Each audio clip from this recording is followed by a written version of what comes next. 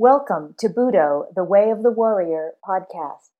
This podcast is a collection of historical and philosophical references, contemplations, lectures, and exchanges with David M. Valadez, his students, and guests.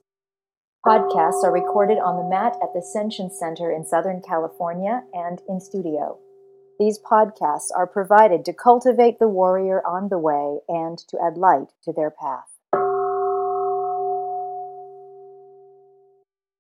The question is, and correct me if I'm not getting it right, but you find there's a difficulty in doing the Kokyu projection, okay? And you think it is related to breathing. Is that what you were saying? No, okay, what is it? That I'm not bringing uke in. Okay. So and also that I'm not hitting the center. Okay. So yeah, it's not happening, in other words. Yes. Or more simply, I cannot Kokyu project, okay? First thing is to note, it's not a magic skill, but nor is it just sound body mechanics in terms of how to generate leverage points or how to deleverage someone. Okay, Kokyu's working at an energetic level, inertia, momentum, gravity, friction, do you see? Are those energies in our external mechanical levers, pulleys? They are. Do you see? But they don't primarily function that way. And you can do energetic manipulations in ways that would be totally mechanically unsound. Okay? And because of the latter possibility, we talk about them as if they're two different things. And anybody who does not talk about them as if they're two different things, does not understand energetic manipulation, or not at a level where they can do it in well-established, mechanically unsound ways, okay? So that's when we say, I can't do a Kokyu projection, we mean I am not skilled at energetic manipulation, okay? And we mean something different from sound body mechanics, okay? Which means I can't just train in sound body mechanics. It will never lead to something that it is not.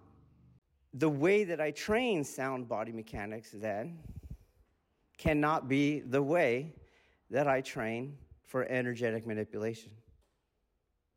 So when I do my sound body mechanics, I get in shape, I do my Kihon, I step here with this foot, I move this arm through that space. Do you see? Energetic manipulation cannot be cultivated through those things. And this makes it possible to come to the dojo or to go to any dojo anywhere in the world, even this one, show up every day, work to get in shape, practice my Kihon Waza, and never learn Kokyu and Aiki. When you allow for that truth, I was going to say possibility, but it is a truth, then you have to do something different. And what is different, and this might sound weird, but the seeds of energetic manipulation are found in humility. And humility is found in deferment inside the dojo. It's a Confucian model. It goes all the way back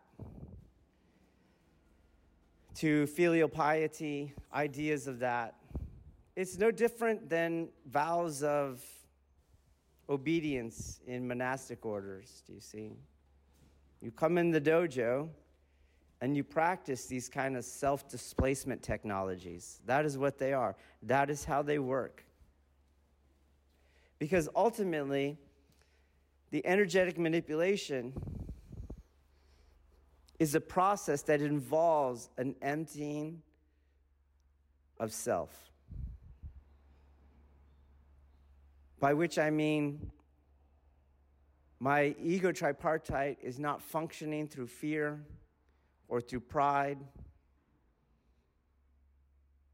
because there is no ego that is getting triggered by the attack. There's no need to defend myself. There's no threat. I don't experience that. I don't experience the uke as an antagonist or even as another.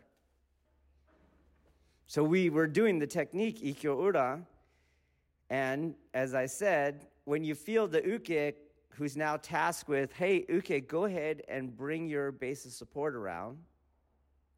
If I have true internal skills, when they bring that base of support around, it'll press into the Aiki and cause a Kokyu projection, and that's what leads to them continually losing their balance faster. But that can only happen if I'm not triggered when I feel the regaining of their power. If I'm triggered because I have an ego to be triggered, when I feel the regaining of their power, what do we want to do? We want to push down on it. We embody an antagonizing force. Now we're not doing the art because we're not doing the internal aspects of the art. We are doing what the rest of the world does, but that's not the art. Those are mechanical, external manipulations. Okay. So your question is, it could be asked this simple: Sensei, I can't detach from myself. Practice more self-displacement in the dojo. Therein is the seeds. Where and when do I practice self-displacement in the dojo? Well, it's Confucian-based. So there's always a hierarchy. Do you see? There's always something bigger than you. There's always something more important than you. You see that? And in the face of all that, you use those as not an authority that you might have an authority problem with, but as a technology, not unlike turning on the lights. It's a technology. You flip this switch if you want this room to light up. All of these things that are above you in the hierarchy, in the Confucian hierarchy, are like switches. Do you see? A technology that you use to self-displace in the face of everything. And you have to be careful, because what usually comes in, and you in particular, is you go into this kowtow mode. Do you see? And this kowtow mode, that's not it. This Confucian thought is thoroughly woven through the warrior arts. There's no warrior that kowtows, but every warrior self-displaces. There's a difference. And I have a feeling that most people that kowtow, it's a mask for not self-displacing. It's a masquerade. They feign at self-displacement. Do you see? And so that's why they can't just self-displace. They can't just do it without emotion, without a change in their body posture.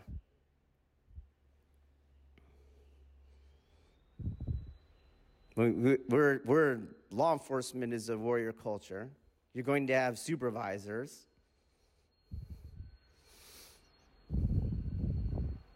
The true person that can self-displace can do so with just copy that, sir. Check. Roger that. Affirm. There's no putting their hands and covering their crotch and taking little baby steps and walking with their head all bowed. That's all fake. You have to do it because inside you can't, you're not doing it. So you have to do it on the outside, okay? So be wary. When I talk about self-displacement, I'm not talking about what this effed up world that has huge, mad authority, problems with authority because they have huge dismantled family units with no strong patriarchs in it. So They come out of the warrior arts and they're like, holy cow, all I know is kowtowing and hold and hide in the self-attachment. I'll hide it in, and on the outside I'll act like I am displacing. But I don't mean that. I mean just like you turn on the lights. Just do it. Just flip the switch. That's all you do. You don't have any kind of emotional reaction to flipping the switch. I've watched you. You just turn the lights on. Got it? That's the self-displacement we're talking about. Okay? If you do it on the outside with the kowtowing, there's so much self in there. It will never lead to the emptying of self required for the energy to come through you, which is required for Kokyu and Aiki. It just won't happen. This concludes this episode of Budo, the Way of the Warrior podcast. For more information, please visit senshincenter.com, SENSHINCENTER.com, or find us at Facebook at Senshin Center and on our YouTube channel at Senshin One. Thank you for listening.